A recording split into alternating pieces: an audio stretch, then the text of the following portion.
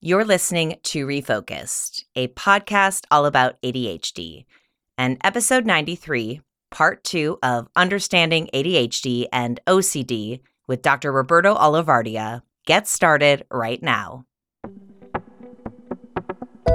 My name is Lindsay Gensel, and every week on Refocused, we dive into the incredibly complex world of ADHD, exploring the topics most important to our community by interviewing medical providers, mental health professionals, and ADHD experts. We also just talk to other neurodiverse folks who share what it's like living in a world not built for them. And of course, all of that brings up lots of tips, tricks, and workarounds that we can mix and match to fit in our own lives and needs. Whether you've been navigating ADHD your entire life or you're just starting your journey, there's something for everyone on Refocused. And I promise that while we take this very seriously, we also have a lot of fun because life is way better with a little laughter in it. So sit back, relax, or do whatever you need to do to get into your listening mode because the latest episode of Refocused gets started right now.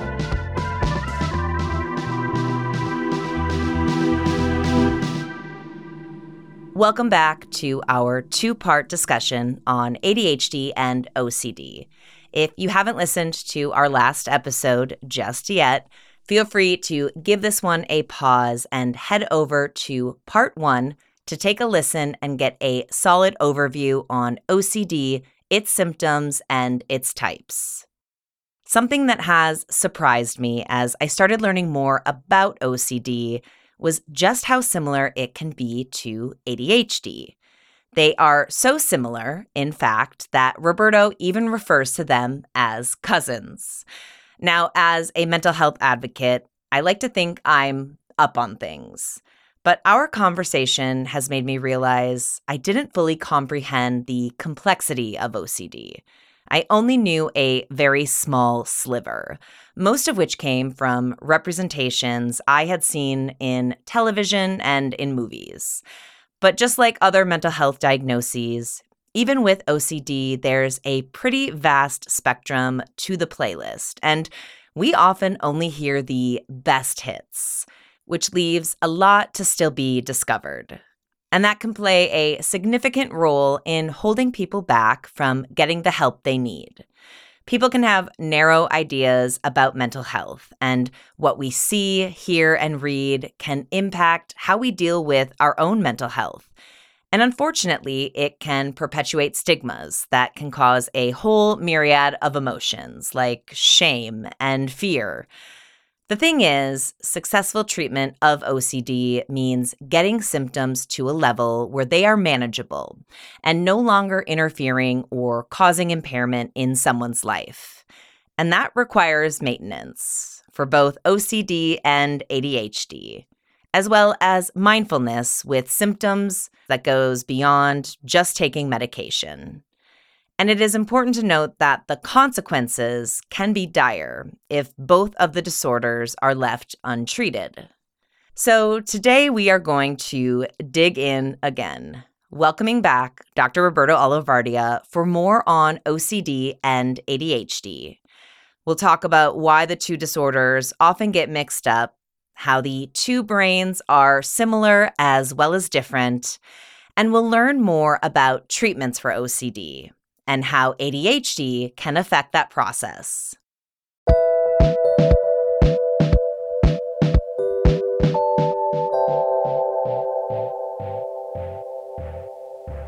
This is a perfect time to talk about why ADHD and OCD can get mixed up, as you just mentioned. So we know that there are symptoms that cross over, but we also know that they share risk factors, including genetics, stress, and trauma, which is great because it just adds to the complexity of that lovely gray area of ADHD and all of its comorbidities. So I'm curious what you see when you're working with people on what stands out as to the biggest connections between the two for why they do get mixed up. What's so interesting about it is when looking at why do we see it often together, that we know, as you mentioned, about 30% of people with OCD and research have been shown to have ADHD. We don't know how many percent of people with ADHD have OCD. And when we look at neurological research and genetics and things like that, that the thing that stands out the most of why we might see this comorbidity is that people with ADHD tend to marry and mate with people with OCD. And then you have children, and the genetics are going to be maybe one has pure ADHD, one has pure OCD, and one is going to have a little of both. And when I say this, and when I have said that in talks, anytime I say that and there's couples in the audience, they look at their partner. If I'm at an ADHD conference or an OCD conference, because I've spoken at this in both communities, they giggle and laugh. And it makes sense because it's understandable why someone with ADHD would be attracted to someone. And it's not like, oh, I'm attracted to obsessive compulsive disorder, but some of the personality traits that can come along with someone with OCD that is not pathological. Someone who is very orderly, that dots their I's and crosses their T's, that is very logical and sort of practical in that way. And we can also see why someone with those traits could be attracted to someone with ADHD, someone who's more spontaneous, who can maybe go with the flow, who maybe doesn't always have to be perfect and is okay in a sense with themselves. So there's an attraction there. However, if it's not understood that those two things are happening, it can also be a recipe for divorce. If a relationship isn't understanding how both of those things can play a role in it. But that's actually one of the major reasons that has been shown as to why we see this comorbidity, is just these genes sprinkling down. Now, one of the other things too is in thinking about OCD is, I think of it also as an attention disorder, if you think about it. I mean, with ADHD, we know it's an attention dysregulation. We have a hard time paying attention to things that are boring and uninteresting. We have a super easy time when it's something that we find stimulating. With OCD, it's also an attention dysregulation. The person with OCD is thinking too much, though, about something that is regarded as a threat-related thought. They cannot unstick themselves. They cannot unglue themselves from that threat-related thought and think about these other things. So there's almost this rigidity of thought, but almost they're held hostage by it, though. They don't want to be thinking of it, except in service of the OCD, where they might say, well, no, I should be thinking of this because not thinking of this makes me a bad person. If I don't pay attention to the fact that I'm a violent person or something. So in that level, there are studies that have looked neuroscientifically that wonder whether this comorbidity is also something about in terms of our attentional regulation system. Is it just that it's almost like fluctuating from one end of the spectrum to another? And we see that with ADHD as well, that we glue ourselves to certain thoughts. And we know with like emotional dysregulation for people with ADHD who might have, let's say, rejection sensitivity, they can hone in on those kinds of things. So it's not like, it's interesting because we often think of it as opposite, like ADHD and OCD. I don't think of them as so opposite. I really think of them as kind of in this, like, almost like cousins in a way. But there isn't a significant amount of research actually that has looked at a lot of the etiology behind it. But the thing so far that seems to come through is this mating and genes and how they sprinkle through. I was not thinking about my family, and I was not going to text my sister after this was done, I promise. I'm wondering if we know anything specific about a person who has ADHD and OCD and their brain. What does that brain tend to look like or behave? So what's interesting is in studies that have looked at people with ADHD as compared to people with ADHD and OCD, interestingly, one of the things that comes through is OCD actually has a mitigating or protective factor towards impulsivity. So in some regards, people with ADHD and OCD, in certain respects, like with risk of substance abuse, risk of impulsive behaviors, people with ADHD and OCD score lower than people with just ADHD. So there's almost a strange protective factor of having OCD because typically with OCD, it's more inhibitory. People with OCD are often, or like I think of ADHD as, for myself, I think of it as an orientation. Like I am oriented to the world by what is going to stimulate me. And someone with pure OCD, they're oriented to the world by what is threatening that I need to move away from. Like, what is threatening in this environment? I'm going to move. So an OCD person almost is not pleasure driven by nature, because they're so much more about avoiding the harm, avoiding. The ADHD person, pure ADHD person, is, I don't care if it, I mean, I certainly could remember when I was a kid, I didn't care if it was dangerous. If it was stimulating and interesting, let's go with it. I used to say, it'll be a story. Now, when both of them are in there, this is where it can be so nuanced and it can be so different for different people, depending on how their ADHD works and how their OCD works and how specific it is. So one of, like, if I think personally, for example, where health is a very important thing for me and something that I can definitely get obsessive about, I, in some ways, have embraced that because it has prevented me from crossing lines that I know if I didn't have that trait would have brought me to not so great places. Like, I do have a very addictive personality, but I did not experiment with drugs because I worry too much about, I mean, I remember in high school, I'm a huge music lover, and I had a lot of friends, and a lot of them took very difficult paths in their life. But one of them I remember was doing acid. We were listening to The Cure, who I love. I'm going to see them in Atlanta in a couple of weeks. Can't wait. And he said, oh my gosh, you can taste Simon Gallup, the bass player, Simon Gallup's notes. I can taste them and I thought, oh my gosh, that must be so amazing. And the thing that prevented me, from not doing it was, one, thinking, well, I love music so much, and if I do this and it heightens the experience, then I'm never going to want to not do it. I mean, like, why? If you're telling me I can optimize it, then I'm always going to want it that way, which that's not good. And two is, anything that could do that is probably not going to be good for your brain. But I can tell you, I was very curious, but I know that sort of held me back. Like, I would never not wear a seatbelt. Like, I remember in driver's ed when they would talk about seatbelts and how a lot of people don't wear seatbelts. And I thought, that is insane to me. How would you not? That's so preventable. But that's because, like, health is such a thing. So for me, in that realm, now it doesn't mean that there are other things that my ADHD might play itself out. So it really depends, because we know we could take 20 people with ADHD in a room, and there are going to be things that we all 100% relate to. And then there are things that are vastly different based on all these intersectional variables: our gender, our race, how old we were, where did we grow up, our parental support, what school did we go to. And OCD is very similar. I mean, in that way, there's such variation as to how even different people experience it. So then when you put the two together, my job a lot of the time at the beginning when I'm working with someone is to understand their individual experience with each condition, and then when it's all combined, like, how does it present to them? Because I can tell you, I'm an expert in ADHD and in OCD, but I always tell people I'm not an expert on your presentation of ADHD and OCD.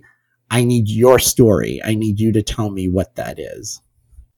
Going off of the idea that ADHD and OCD are cousins, distractibility shows up in both disorders, but it shows up differently. And I'm wondering if you can explain a little bit about the difference between the external and the internal distractibility and what that means for a person who would have both.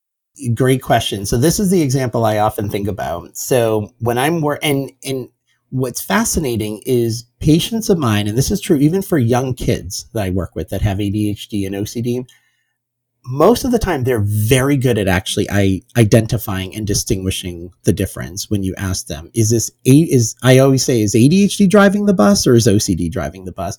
And they know. Most of the time they know. And so the example I think about is, let's say you have a kid in class and he is totally distracted, not paying attention to what the teacher is saying. In ADHD land, it's the kid that's trying to pay attention, but he's bored, and it's like, wah, wah, wah, the teacher. And so he's like disconnected from it because there's not enough glue in that situation to keep him grounded in it. So then he's wondering and he's searching for something stimulating to think about. And then he thinks, oh, Maybe he's thinking of the video game that he's going to play when he's at home, and now he's thinking of all the moves that he does in this video game, and he's sort of lost in this thought. But it's what we call ego syntonic. He likes it. It's not distressing to him. He's engaging with it as a way of coping with the fact that he can't glue himself to sort of the present moment. And he doesn't really want to go back into the present moment because it's boring. It's not stimulating. Now, scenario B, you can have, let's say, an individual who they are connected to the class. They might be engaged in it. They're not bored by it. They're totally, and then let's say it's a biology class and they are learning about AIDS. And then suddenly they have this intrusive thought, do I have AIDS? Maybe I was coughing yesterday. If that's a symptom of AIDS, do I have AIDS? And now suddenly, again, threat. It is now they're derailed away from listening to the teacher. And then they're thinking in their mind, okay, what are all the symptoms? Do I satisfy those symptoms? Oh my gosh. Well, if blood, did I touch anything that had blood? Wait a minute. That thing last week looked like blood. Well, maybe it was paint, but I don't know. Maybe it wasn't red paint. Maybe it was blood. And maybe I had a little sliver of a cut in my finger and it went in there. Maybe it infected me. Oh my gosh, I probably have AIDS. If I have AIDS and I'm going to be, and the thoughts can go and go, and it's ego dystonic. So not a thought that they want. They were interested and connected to that, but it's almost like the intrusive thought ripped the glue off them. They were glued into the moment, but it ripped it right off, and they were like sent into like a stratosphere. And they're distressed now. Their heart rate is going, they're feeling panicking and having those kinds of thoughts. So here are two scenarios that now an outside observer might, this has happened where teachers are like, oh, I can tell when they're distracted. Those two kids could look exactly the same. I mean, unless the second kid might look more panicky, but they can internalize those symptoms and just look like they're spacing out. But the internal experience is completely different in terms of what's happening. I want to talk about treatment. And I'm wondering, what is treatment like for somebody who has both ADHD and OCD? And how is it different from how you would treat ADHD on its own and OCD on its own? So with ADHD, it's a very integrative treatment model. So everything from psychoeducation, executive functioning coaching, interpersonal therapy to deal with any negative self-esteem that might come along with ADHD, cognitive behavioral therapy to assess sort of inaccurate negative thought patterns that people would have, behavioral therapy where you're engaging people in habits that they want to have, like good sleep habits and eating habits. As far as psychopharmacologically, it could include stimulant medication or non-stimulant medication, and mindfulness skills, grounding someone in the present moment and their experience, and really very practical in terms of, okay, what are the ways that ADHD is getting in the way, and how do we almost like coach or problem solve around that? OCD is, you have medication can be a part of it, typically the SSRIs, in particular medications like Luvox and Zoloft, which are antidepressants, but they have anti-obsessional properties to them. But the gold standard treatment for obsessive compulsive disorder is something called exposure and response prevention treatment, or ERP. And if you have OCD and you are not doing this kind of treatment, you are not getting adequate treatment for your OCD. And ERP will sound very bizarre and odd to people who have never heard of it, but I'll give you an example. The first patient I've ever treated with OCD in my training at McLean Hospital, which is a renowned psychiatric hospital, and they have the best OCD residential program in the world. And these are people with severe OCD. And I was learning how to do this kind of coaching, and I was assigned this patient who had what is called hit and run OCD, which sort of colloquially, and basically what this is she would drive to work, and any bump at all, I mean, it could be the slightest bump, she would have an intrusive thought of, did I hit somebody? Was that a person that I drove over? No, like it was probably just a bump, but how do I know? Maybe it was a person. And if I don't stop, that makes me a very immoral person. That makes me a criminal. So she would have to get off the exit, circle around the highway, get to that same spot, and check to see. Sure enough, there wasn't a body there. There wasn't blood on her hood or anything. So she'd keep driving, and then she would think, maybe I hit them and they rolled down the ditch. She'd have to circle around again, and it would get to where she'd have to call every hospital in the neighborhood, in the geography, to make sure no unidentified people, because she was just concerned about this. So needless to say, she never got to work, ended up checking into this program. And this is something I've worked with a number of patients with this type of OCD. So they said, okay, Roberto, you're going to take this patient in your car and drive around bumpy roads, speed bumps. And she's going to say, oh my gosh, like we have to stop. I think we hit someone. And I'm supposed to say, maybe we did, maybe we didn't. And I am like, what? Now, I had never done this kind of treatment before, this training. And that was like, what? I felt sadistic saying that. But this is the reason I have to say that, is because if I said to her, oh no, we definitely didn't hit someone, I'm reassuring her. How is that going to help her when I'm no longer in the car with her? It's just, it's the same thing is going to happen. So I have to say, maybe we did, maybe we didn't, in a very calm, neutral way. I'm not going to, and keep driving. I do not stop the car. So we did this for 3 hours a day. This is a core part of this program. 3 hours a day. She would panic and she would get very anxious. But this is the thing with ERP. Anxiety, if you are present and sitting with the anxiety, it will habituate, because our brains are not designed to perpetually be anxious about something that we're sitting with. Now, we could perpetually be anxious all day long trying to avoid something and have it hit us back, and avoid it and hit us back, hit it like a ping pong. That can happen all day long. But if we're like sitting with it, it will habituate. We might be exhausted afterwards and want to go to sleep. So needless to say, by the 5th day, I'll never forget this, that she brought a nail file. She would file her nails like in the car, and we would go over these same roads, and she would just be filing her nails, like no anxiety there. Now, she said she would still have the thought though, but the physiology, the anxiety was not there. Now, guess what happens when you just have a thought with no physiology? That thought gets discredited so quickly, because your body is not justifying it. It's not confirming it. It's just this random thought. And I couldn't believe it. I thought, wow, like that is life-changing. I mean, it's amazing. There's a type of anxiety/OCD disorder called emetophobia. People have the fear of vomiting, particularly in public. So I've made fake vomit with patients and had them put it in their mouth, and we go to public spaces and they quote unquote vomit in public. I've had people who are that patient I had mentioned earlier who thought he would stab his mother. The treatment included the mom coming into sessions, and we would have the session with him holding a knife to her throat. And some people might be like, what? That's hard.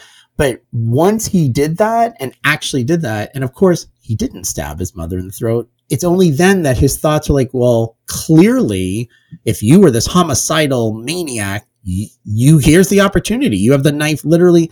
So the behavior has to come first, because those thoughts are so rigid, they don't respond to cognitive therapy.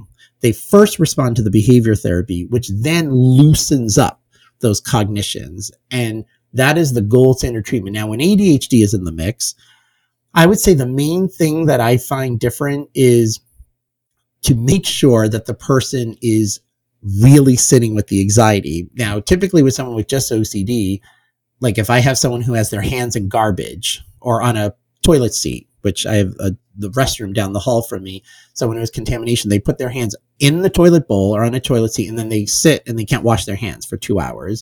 And someone with OCD, all they're thinking about is the contamination, the germs, and all of that.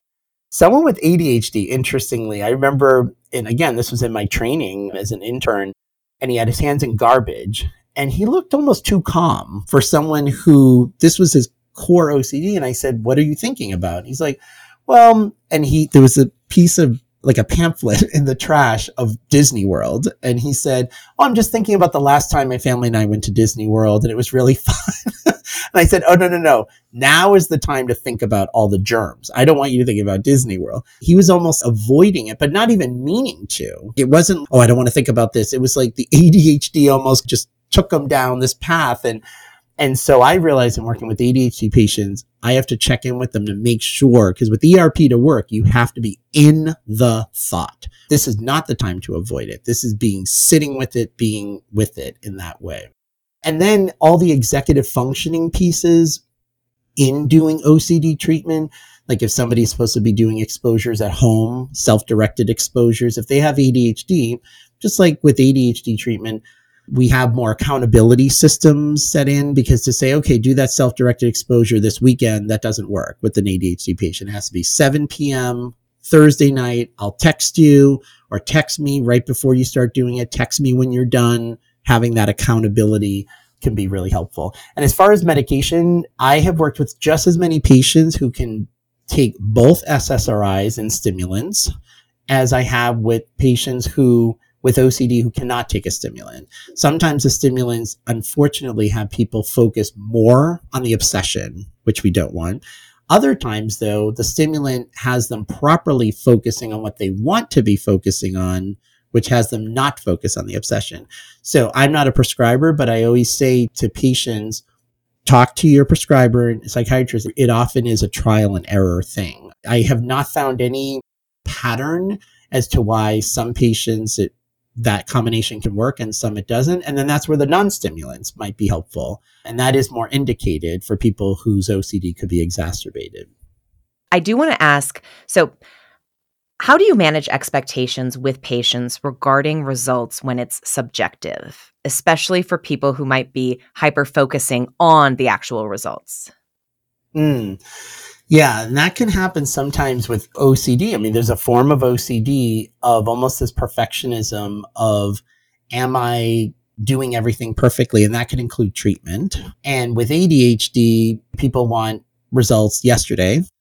And so when you have that combination, sometimes it can be really difficult. And that's a great question, because that is something that I often will talk about, is managing expectations as to how the course of treatment could look. And that I don't have a magic ball, that I can't say it's going to definitely take this many weeks or that many weeks. But as we're doing it, I definitely could give feedback as to, okay, we're making the traction we want, or there's a little stuckness here. And so we might have to tweak something. But it is more difficult when ADHD and OCD are both in the mix, because it's almost like a whack-a-mole phenomenon sometimes, that the OCD symptoms are up and the ADHD symptoms might take a back seat.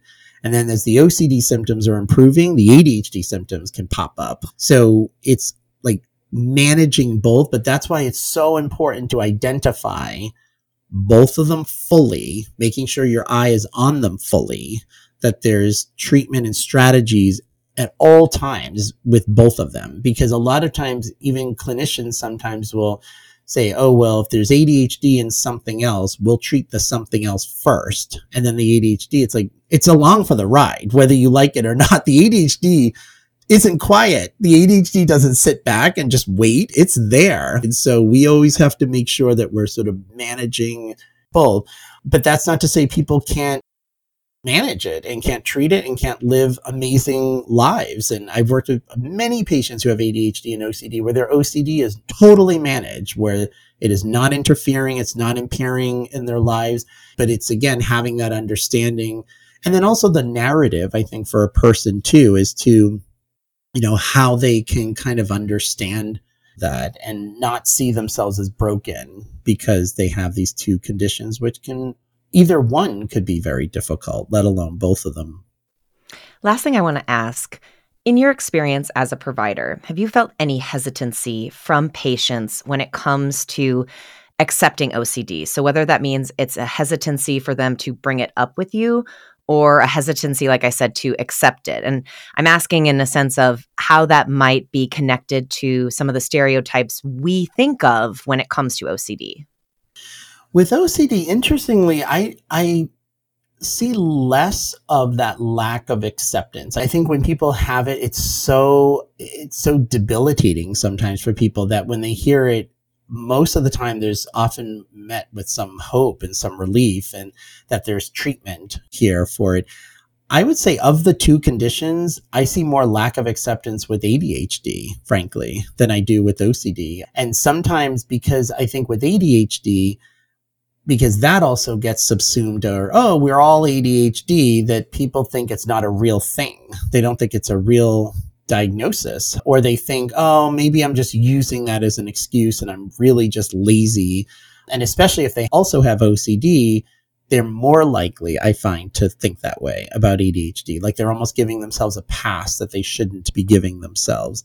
I see more of that. I think because with OCD, it's so out of the norm. Whereas with ADHD, yeah, okay, we all lose our keys and we all might not be on time for certain things, but obviously we know ADHD is much more than that.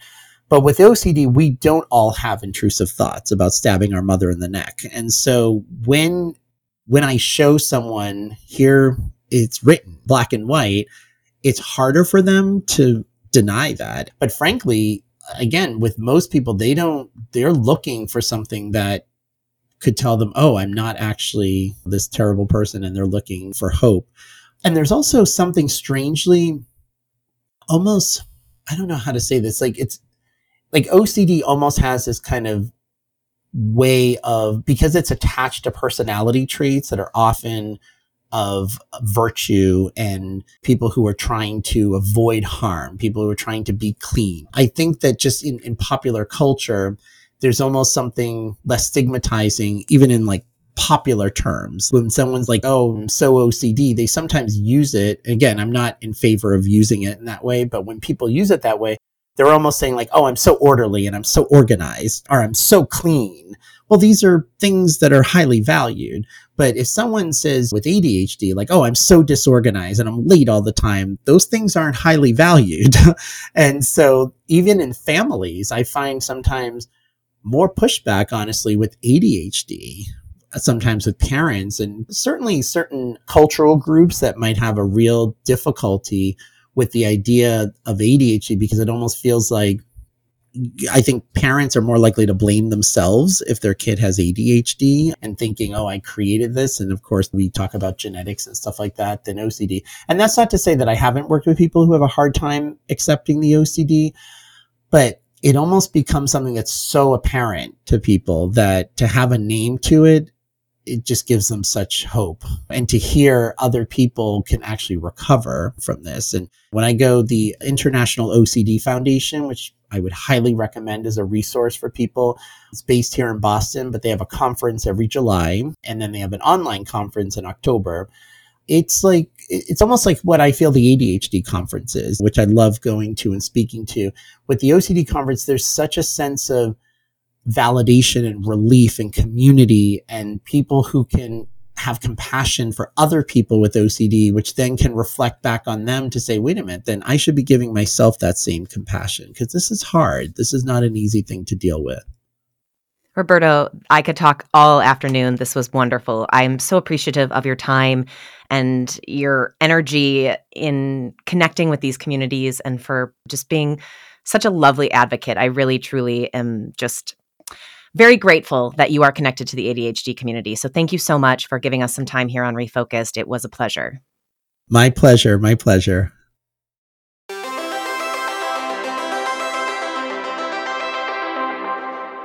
As Dr. Olivardia said, successful treatment for some may be a complete elimination of all obsessions and compulsions.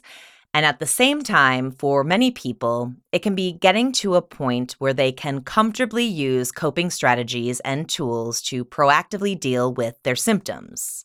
For me, one of the biggest takeaways from today's episode is that ADHD and the executive functioning struggles many of us deal with, it can really undermine long-term management plans. When it comes to comorbidities like OCD, it adds an extra layer for emotional regulation and follow-through of a treatment plan. And that's why managing ADHD and its symptoms is essential in treating any comorbid condition. As we've often heard from the experts who come on the show to share their knowledge with us, Long-term management plans need to include good self-care, things like sleep hygiene, healthy eating, stress management, mindfulness skills, and exercise, as well as medication treatment and behavioral therapy.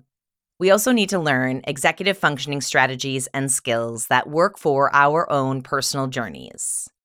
Dr. Olivardia would also add that it is important that a person with OCD not engage in avoidant behavior, instead choosing to expose themselves to the situations that are currently getting them stuck, which is crucial in taking some of the power away from the disorder.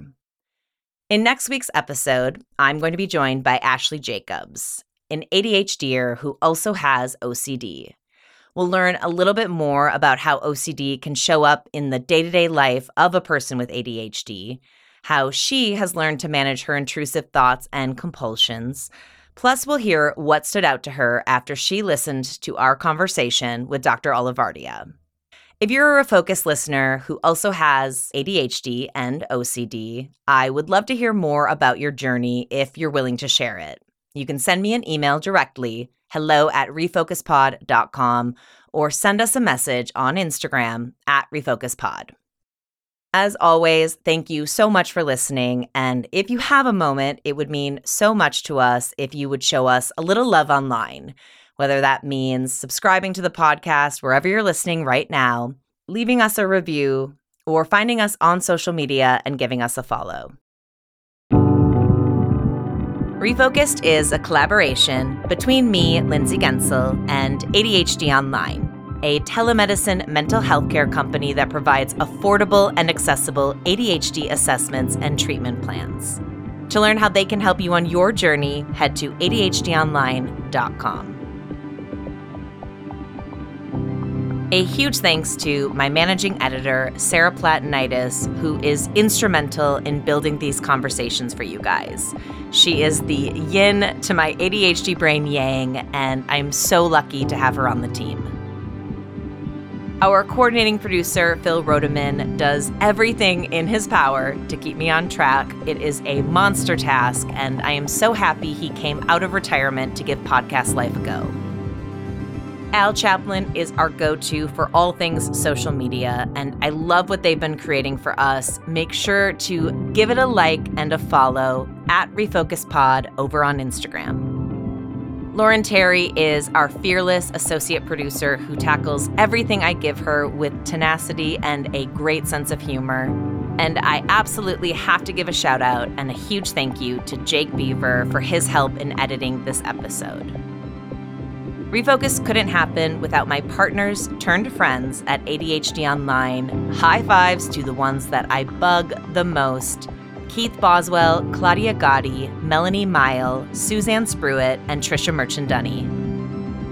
Our show art was created by Sissy Yee of Berlin Grey, and our music was created by Louis Inglis, a singer-songwriter from Perth, Australia, who was diagnosed with ADHD in 2020 at the age of 39.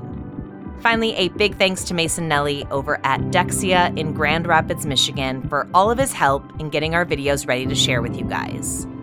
Links to all of the partners we work with are available in the show notes. To connect with the show or with me, you can find us online @RefocusPod, as well as @Lindsay Gensel. And you can email the show directly, hello@refocuspod.com. That's hello@refocuspod.com. Take care of yourselves, please. And in an effort to reduce the unbelievable amount of stress we all carry around with us unnecessarily, be a little kinder to yourselves this week.